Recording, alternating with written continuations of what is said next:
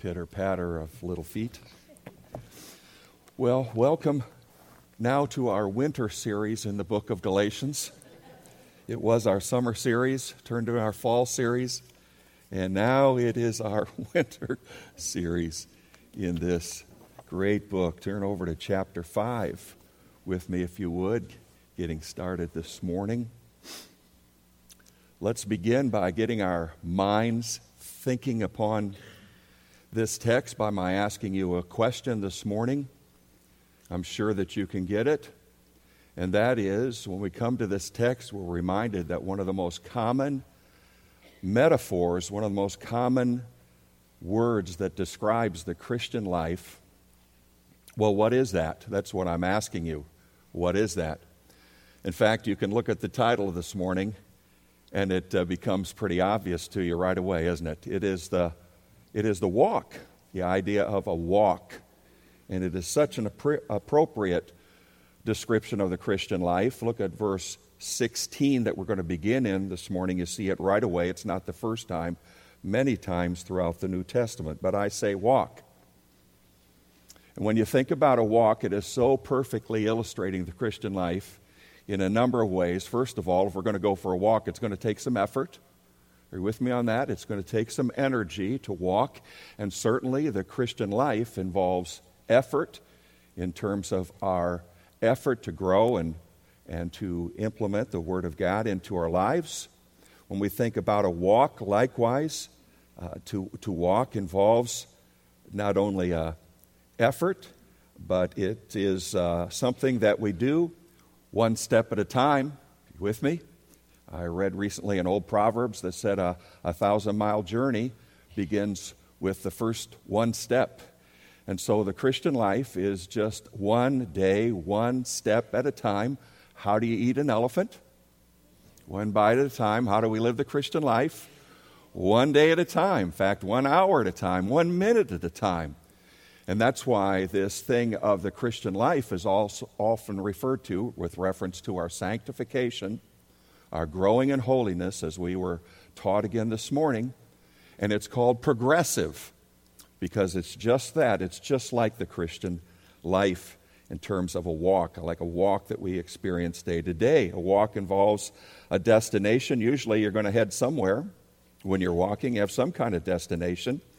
And that's certainly true in the Christian life, because our destination is to become more like Jesus Christ, is it not? And we know our final destination, but there's somewhere in mind. And then usually we have some kind of a guide in getting there. Usually have to know, well, where we're going. We're going to have to know how we're going to get there. We have to have a guide, likewise, in our walk, and we have a guide, which is the Word of God. So it's a beautiful metaphor, is it not, of the Christian life.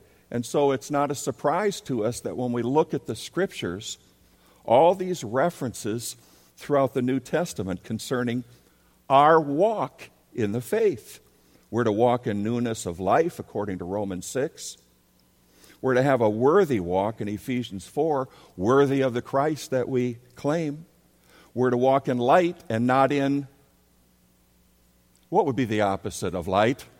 Amen. We're to walk in light, not in darkness. We're to walk carefully. I like that one. We're to walk carefully in wisdom, according to Ephesians 5. We're to walk and please God, 1 Thessalonians 5:1. There is a great expression of the Christian life. We're walking in a desire to please the God of heaven. Then we're to walk in truth, Word of God. We're to walk by faith and not by, everybody, look, not by what? Not by sight, but by faith. And then we are to walk likewise in love. And we were vividly reminded of that last week from our previous couple of verses in our text in chapter 5, verse 13 through verse 15. Look at verse 13 with me. But you were called to freedom, brethren, only do not turn your freedom into an opportunity for the flesh, but through love serve one another. For the whole law is fulfilled in one word, in the statement, you shall love your neighbor as yourself. Freedom without love leads to license to serve self. Freedom in love leads to liberty to choose to please God and be a blessing to others and to serve others. And Paul is riding home on this particular theme of the Christian's liberty in Jesus Christ now to be free to serve the Lord with all of your heart, mind, soul, and strength. Then we get to verse 16 then, where he says, I want you then to walk by the Spirit.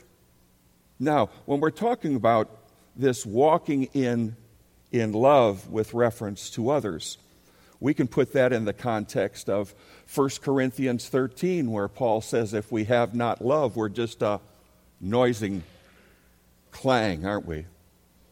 And chapter 13 of 1 Corinthians says that God's kind of love does not seek its own, but it seeks the good and well-being of others. So we've got this walking in love, seeks others and pleasing God, and then we've got this issue that we're going to get to in 16 and following, is walking in the flesh. And the flesh is always all about pleasing self. And the Galatians were then called to use their new freedom in Christ for self-sacrificial love and serving others. But there was a problem going on among the Galatians, and you know that in all the places that we've been previously in this book. The Galatians, by the influence of the Judaizers, were drifting away from this freedom and liberty in Christ to love and serve others, to a works and law-based, flesh-driven form of legalism. They had been convinced that now this Christian life takes us back to the law and back to this whole issue of legalism, living by law rather than by love.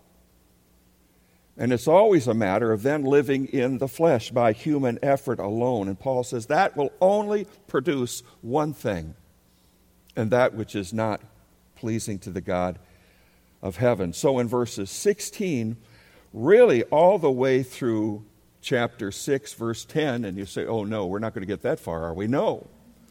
But all the way through 6:10 really is a very, very practical application section. And Paul's arguing then you cannot live this new life in Christ that way, in the flesh, by law, as a legalist. Because the new life is about a new walk by the power and enablement of the Holy Spirit, not self. So all the instruction for application for the Christian life is under this banner then that the Christian life is a Spirit-powered, Spirit-controlled, Spirit-driven daily walk by and in the Holy Spirit.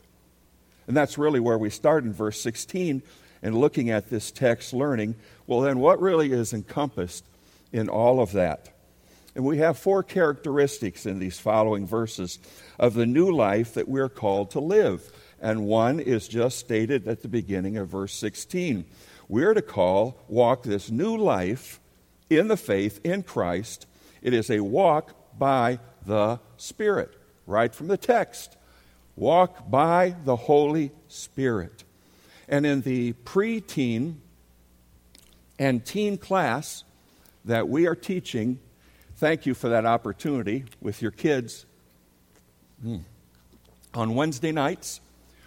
In this whole thing about studying and learning how to read the Bible, one of the first things that we spend time on is observation. When we read the Bible, we observe and we look for things. And we look for things like promises or warnings or sins to avoid, that type of thing. And we have in verse 16, with this statement, to walk by the Spirit, and you will not carry out the desire of the flesh, we have both a command and a promise. And it's in an imperative form.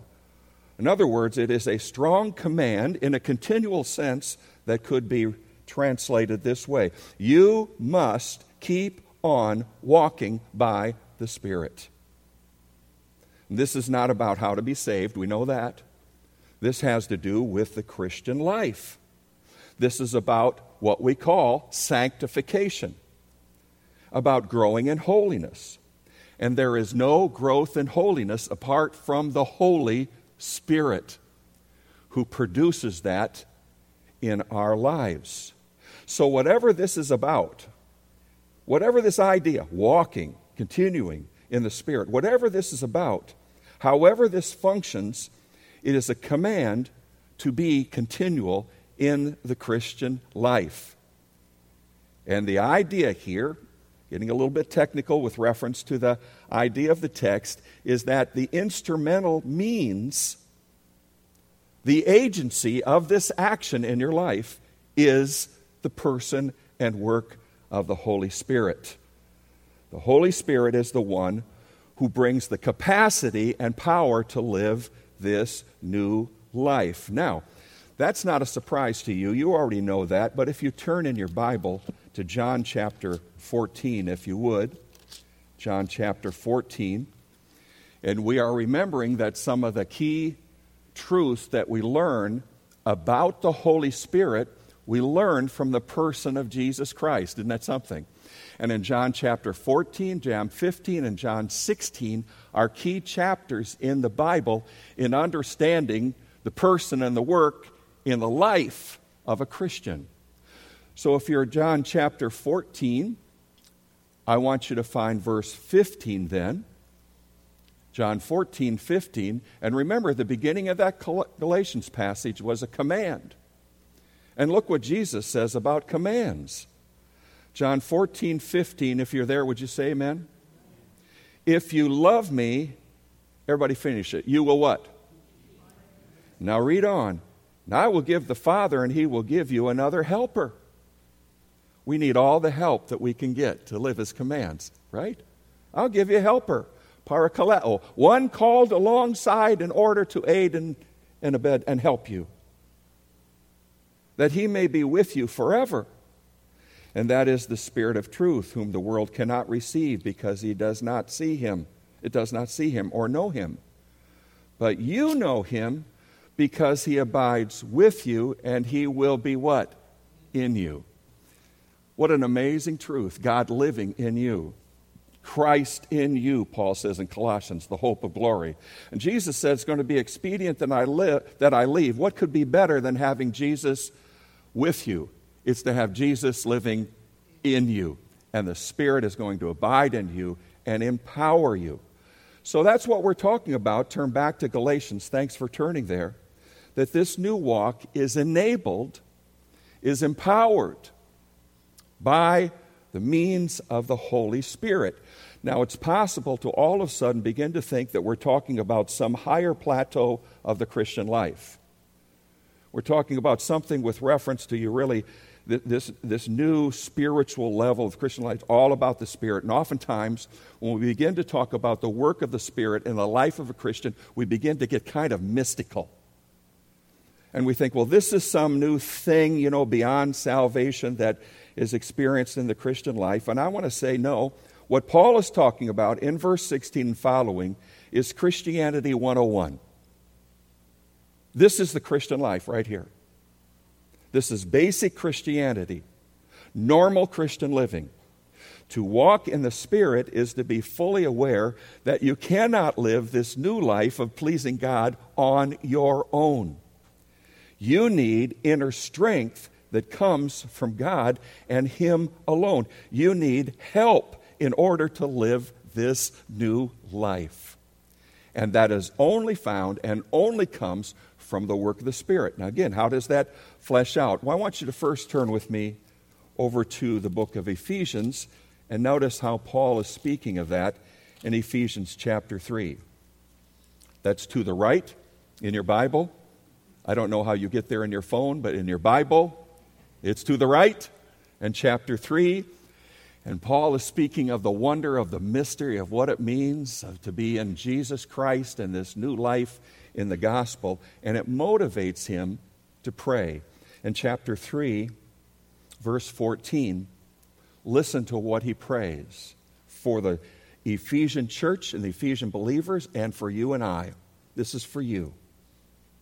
For this reason I bow my knees before the Father, from whom every family in heaven and on earth derives its name, that He would grant you, according to the riches of his glory, to be strengthened with power through, how? His Spirit in the inner man. See it?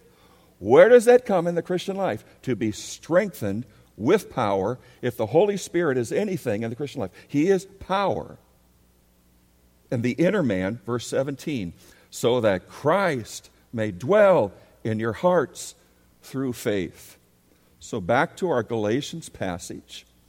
The command that is given to us is then not passivity. Why is that a big deal? It's not a command, as you heard this morning. Much of what I'm saying in this hour, just by the sovereignty and providence of God this morning, parallels what you heard in the first hour. This is not some command to sit on the sideline and watch the Spirit produce the image of Christ and fruit of the Spirit in your life. This is not, as you were reminded this morning, this is not some form of let go and let God. Remember hearing that? It's not about a getting to a place where you to surrender or you yield. And lots of times when we talk about the Spirit, we want to talk about yielding to the Spirit. If you're going to talk about yielding to the Word of God. Because that's what the Spirit always works in conjunction with. So it's not how much you yield, although we want to be obedient and humble in giving ourselves to the Word. But it is not the idea that you in some way are passive about the Spirit's work in your life. And that maybe by just total surrender you can come to a place, and there are people who teach this with reference to the Spirit, that you come to a place that you never even experience any temptation away from the will of God and have no desire for sin. Hey, friend, if you can get there, I want that. How about you? Amen? But you're going to get there, but it's called glorification. But you're not there yet.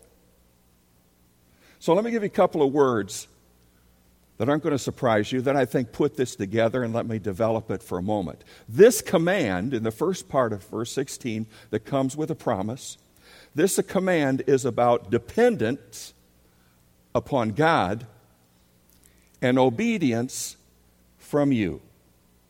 That's what we're talking about here. It almost sounds like what we sing even sometimes. Trust and obey, for there's no other way. It's about dependence. Where? Upon God, His Spirit. It is about obedience upon you in the revealed will of God for your life in the Word. So I mentioned Wiersbe just a moment ago, or quote relating to him. He says this, listen to, he always has a way of putting things so clear for us, at least for me. He says, quote, remember, the Holy Spirit always works in conjunction with truth. John 14, the Spirit will come and guide you into all truth. So the Holy Spirit always works in conjunction with the Word of God.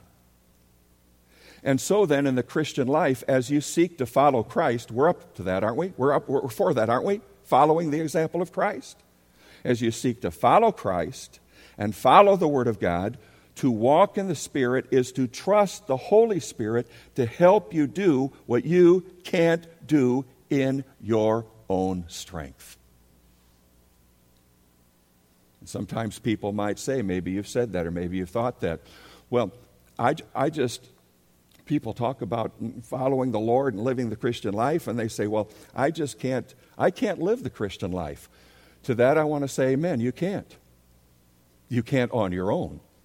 You can't in human strength alone.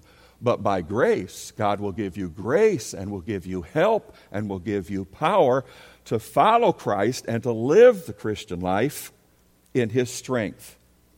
So it is about you seeking to please God and the Holy Spirit empowering you to do so. And like what was mentioned this morning, or we mention other times when we talk about then this walking in the Spirit or living in the Christian life, is it about you or is it about the Spirit? Is it about your obedience? Is it about His power? And the answer to that is always what? It's always yes. It's both working together. So this command does not call for passivity. You're not on the sideline watching the Spirit work in your life. You are directly involved, and as you are, He is directly involved in you to help you follow Christ. Can you say amen to that? And if that's going on, look what he says in the second part of verse 16. When that's going on in your life, you will not carry out the desire of the flesh. Thank you for that. Walking in the Spirit is the only way you avoid walking in the flesh.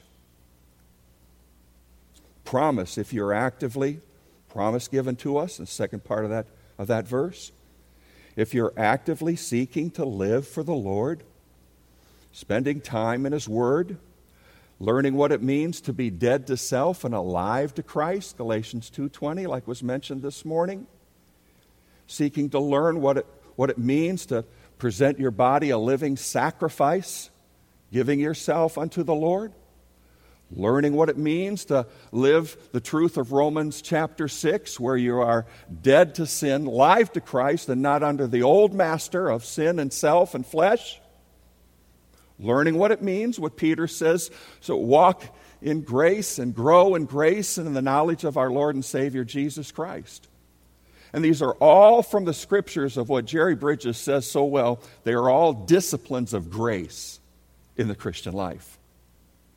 And if that's being pursued, if that's part of your walk, as you pursue such things that are presented to us in the Word, what the apostle is saying, what the Word of God is saying in the second part of verse 16, is that you're not going to be living your life in the flesh. They are mutually exclusive. You cannot live a feeling-motivated, self-focused, desire-driven life, living for or worshiping self and not God. You cannot live there and be walking in the Spirit at the same time. You will not, double negative, carry out the desire of the flesh. The point is, the two ways of living are mutually what? They are mutually exclusive. You can't be praying and looking at porn both at the same time. Amen? You can't do that. You can't be walking in the Spirit and walking in the flesh at the same time. Now, you may choose to walk in the Spirit, and you can certainly walk in the flesh, but you can't do both. They are contrary to one another. You can't go upstream and downstream at the same time. You can't live in Wisconsin and Indiana at the same time. When I saw the snow, it reminded me of home, the snow, Wisconsin. But I'm here, I ain't there. Amen to that, right? So they're mutually exclusive. It's like what Paul says in Romans 13:14. Put on the Lord Jesus Christ and make no provision for the flesh. Romans 13:14. So we are back to that thing, aren't we? We're back to that thing that there are two choices on the shelf. We're right back there. And there is no neutral ground here. And as a Christian, you are either walking in the Spirit or you're gratifying the flesh. But you pursue the new life, you won't be living the old life. What great news we have. Now, if you're saved and you don't understand how to pursue this new life or how to grow, that's a different issue. But the fact is, if you're a believer and you're not growing, you're in dangerous territory, because if we're not pursuing sanctification, then we are living in the flesh, and living in the flesh is discouraging and disheartening and even dangerous for the believer. So we have this command with the promise, this new life, walking by the enablement of the Spirit of God, and we'll be living a life pleasing to Him, not a sinless life, but a life that we're not being controlled by the old man or by that which is the flesh. Secondly, then, well, verse 17, we have reality. We have reality. And the reality of verse 17 is there's something going on. Here's an illustration in reality. You may like this.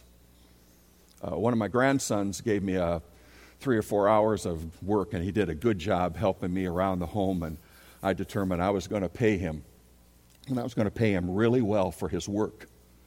So I think I figured about 17, 18 bucks an hour that I was going to give him. And rather than give it to him right away, I decided I would send it to him. And I sent it to him with a receipt concerning what he's made. But before I sent it, I withdrew local tax, state tax, federal tax, Social Security, and all the rest. And it got it right down to what he was really worth after all of that. And I sent that to him. And I don't understand. He didn't enjoy the joke at all. But would you say that's reality? You might say that's reality. This is reality in verse 17. And if you know the Lord is your Savior, and you have any desire to live for Him at all, you don't need me to spend a lot of time in interpreting verse 17, because it's reality. But let me read it. Here's where it's at. Well, you're commanded, and God will give you grace to live this new life empowered by the Spirit. The fact is, verse 17, for the flesh sets its desire against the Spirit, and the Spirit against the flesh. And these are in opposition to one another, so that you may not do the things that you please.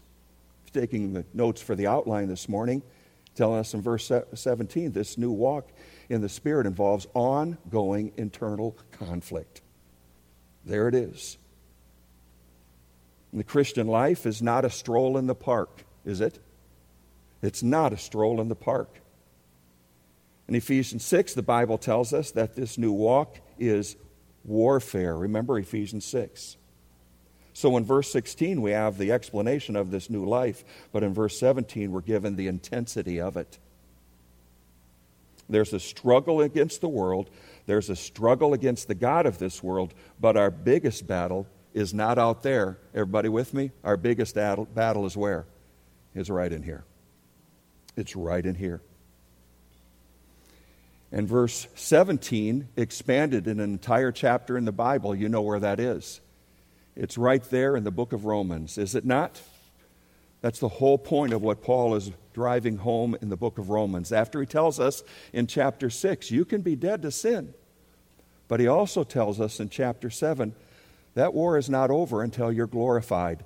But every opportunity you have to say no to sin and yes to God is a choice in which you are glorifying and pleasing Him. What an opportunity that we have. But Paul says this in Romans 7. He says, the good that I want, I do not do, but I practice the very evil that I do not want. And I'm no longer the one doing it, but sin which dwells in me. A couple verses later, really following verses, I find then the principle that evil is present in me, the one who wants to do good. For I joyfully concur with the law of God in the inner man, but I see a different law in the members of my body, waging war against the law of my mind and making me a prisoner of the law of sin, which is in my members.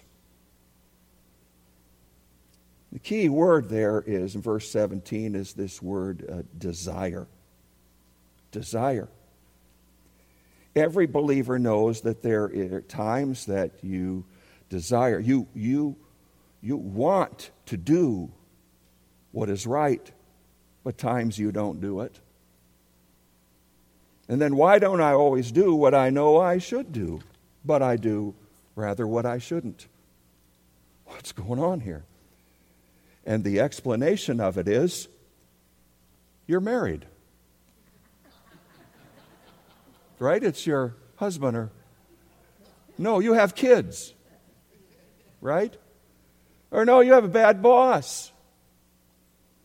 Or you have unbearable neighbors. Or we live in a fallen world. All of that may be. But it's never been your biggest problem as a believer. Your biggest problem as a believer, and it wakes up with me every morning. How about you? It's right here. It's right here. It's the flesh. In Christ, we have a new nature. If any man be in Christ, he's a new creation. Made alive to Christ.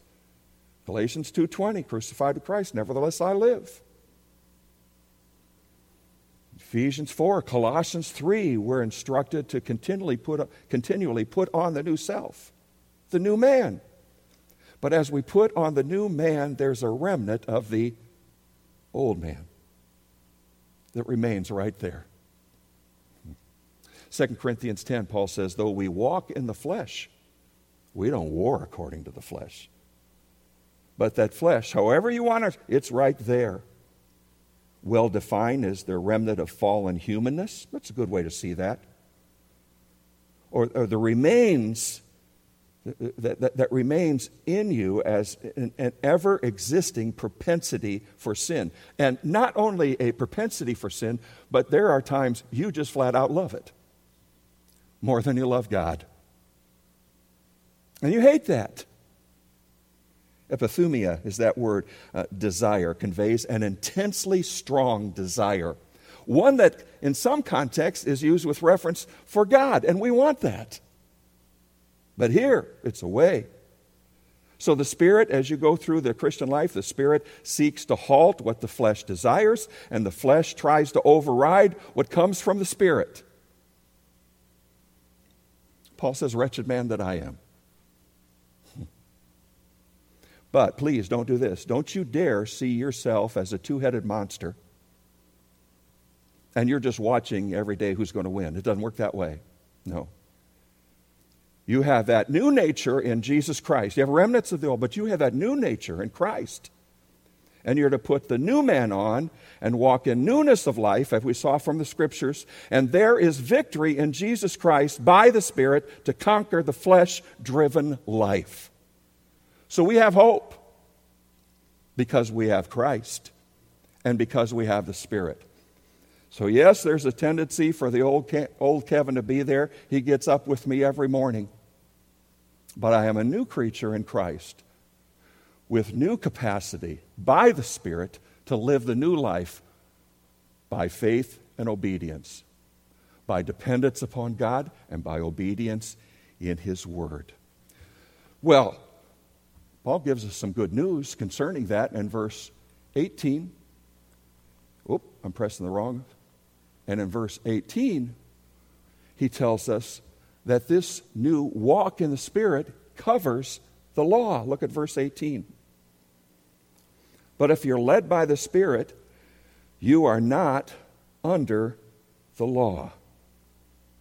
And if there's anything that Paul wanted the Galatians to know, it was that truth.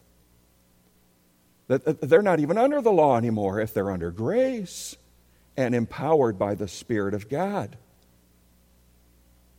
It is this law and the legalistic manner of life are covered or fulfilled by the walk in the Spirit that seeks to please God and serve others out of love.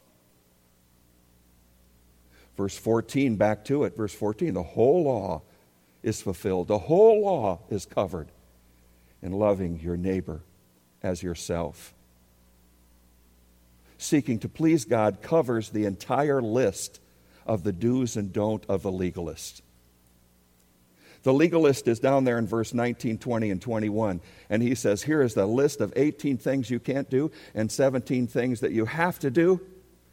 And the person who is free to love Christ with all your heart says, wait a minute, I don't need the list. That's all covered in my desire to follow the Word and please God. So he doesn't need the list. It's covered. It's covered. What a wonderful, great truth that is. In fact, listen to the way the apostle conveys that to us in the book of Romans. Turn with me to that glorious Romans chapter 8. And if it's a good thing that I'm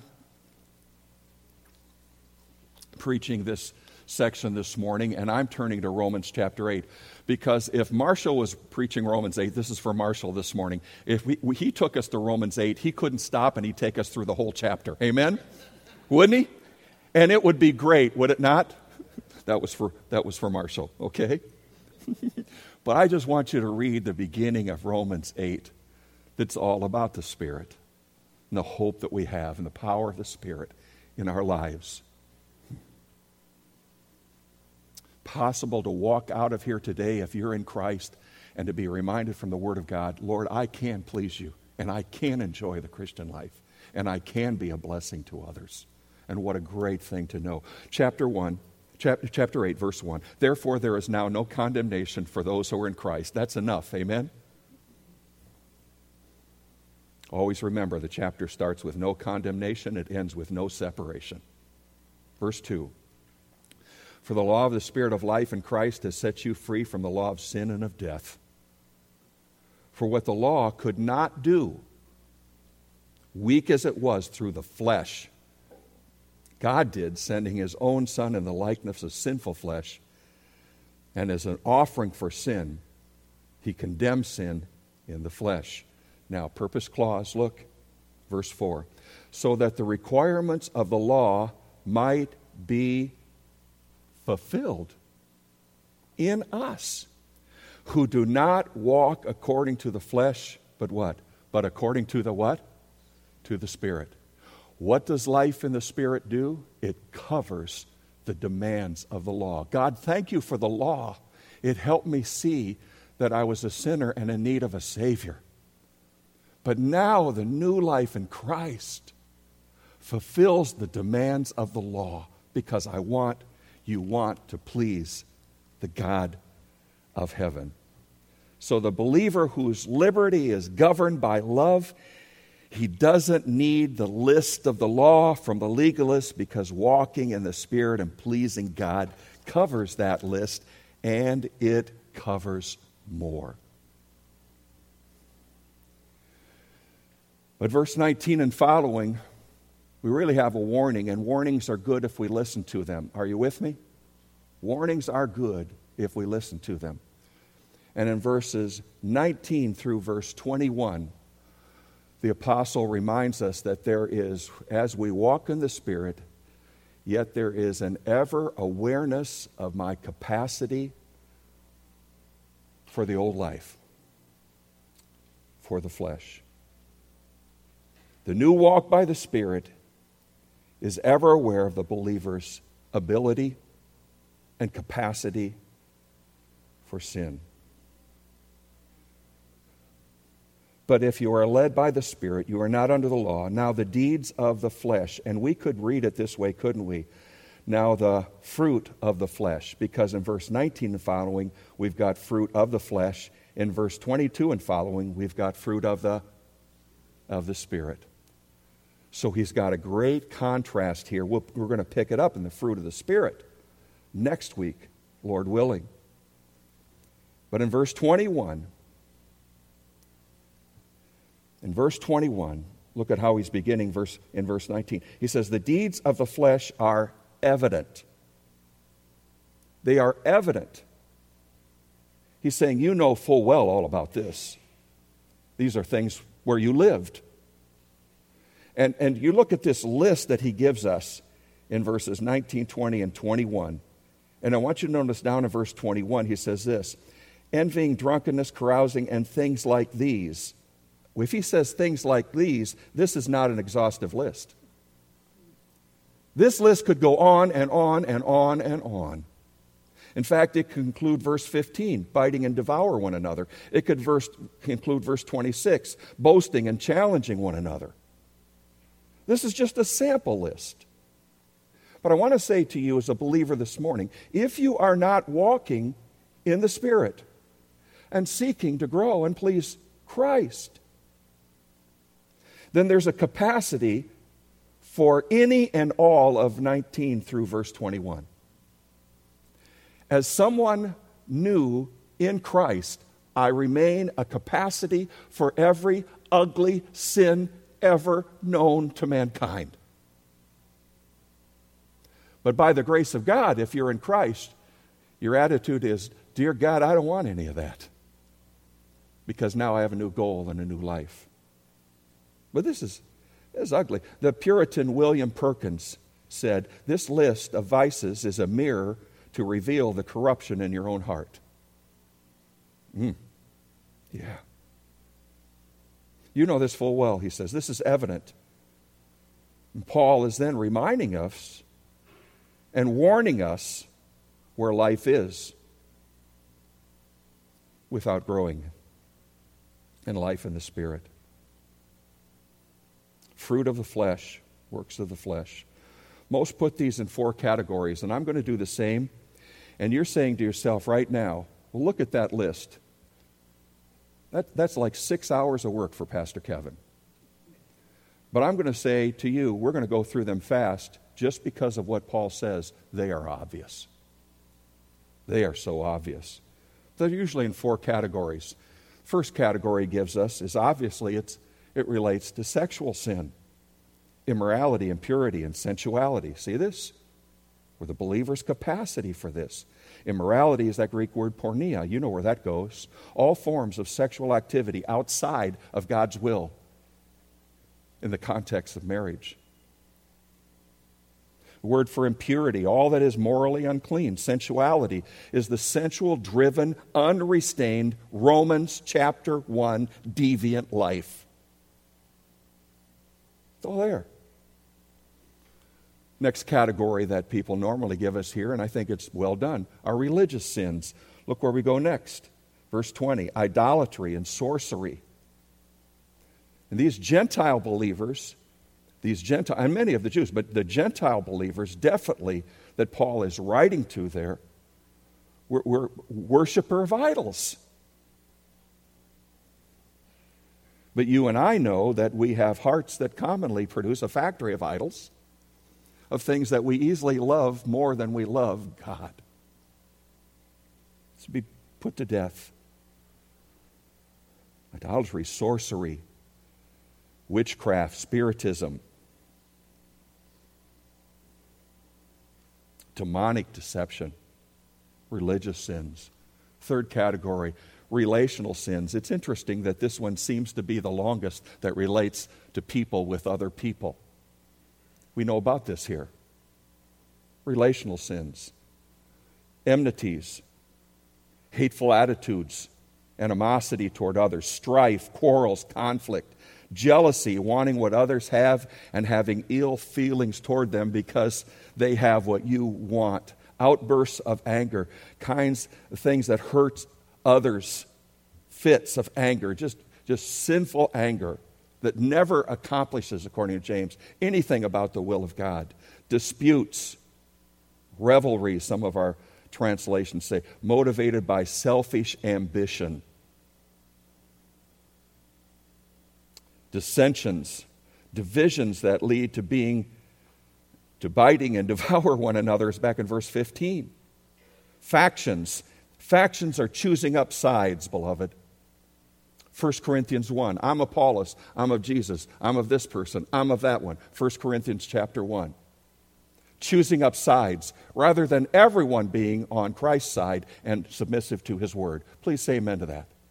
Choosing up sides, factions, envying spiritual cancer of the soul from a bad attitude toward others.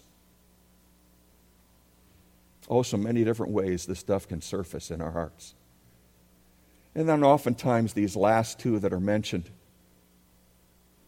drunkenness and carousing in verse 21, are often called sins of personal indulgence. And in the worship of pagan gods, part of that related to getting intoxicated oftentimes. Carousing, and there's that horrible word of orgies, some of our translations. It's godless self-indulgence and deviant behavior, living like animals.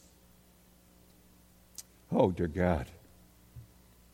That's the capacity of our hearts without Christ. Notice what he does in verse 21. And things like these of which I forewarned you, see, it's a warning. Just as I have forewarned you, I warn you again, that those who practice, key word, everybody say the word practice. One more time, say practice. It's in a continual sense. It means this idea. It means those who make these particular sins characteristic of the way that you live your life. He is saying, if this is characteristic of your life every day, not have you ever been jealous or not have you ever, certain situations ever had strife. But if these kinds of things characterize your daily life, look what he says. You will not inherit the kingdom of God. So he's not talking about merely struggling with the flesh. We're all there. But he's saying if this characterizes your everyday life and how you live it apart from God, you're still in the flesh. You're a lost person. But Paul believes better of them. And I believe better of you. And I pray you believe better of me. So Paul's point is walk, live in the power of the Spirit, under the authority of the Word of God, and you'll not live in verses 19 through 21. Praise God for that. Can you say amen? You'll not live there. You don't have to live there. And let me tell you the good news that's above all the news in this section. You know why this is all possible? Because some 2,000 years plus, somebody came who lived a perfect life, fulfilled all of the law, and died on a cross, and paid for my sin. And yours, I pray, too. And you can say, because of what he did and how he took my sin upon himself and imputed his righteousness to me, and now I live in Christ, and Christ lives in me, and I have the Spirit, I can enjoy the Lord. And I, with his help and by his word and with the Spirit, walk in truth. Walk by the Spirit. Walk in righteousness. And let, as we heard in the first hour this morning, let our light so shine. Men might see our good works and glorify our Father who is in heaven. And they will say, well, that's because I'm really pretty righteous dude. No, that will say what? That's because there is one who is righteous, Jesus Christ, and he can change your life too. Amen? Bow in prayer with me.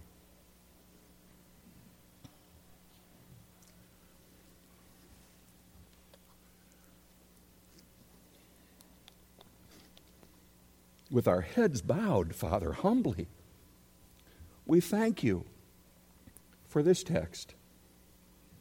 We thank you for the warning of the text.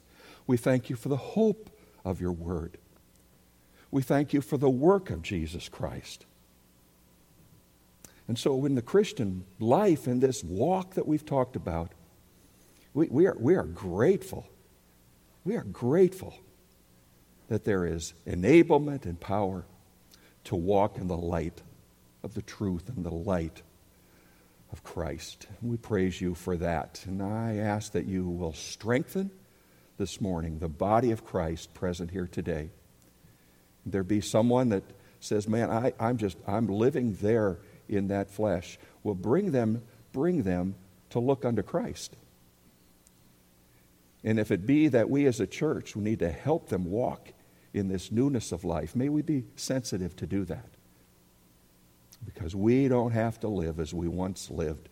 And thank you that there is a day in which we won't even know the things that we talked about this morning in terms of all of these works of the flesh. We won't even know what that is one day. So in the meantime, motivate us unto faithfulness in this walk. And I pray these things in Christ's name. And all his people said, Amen. Amen.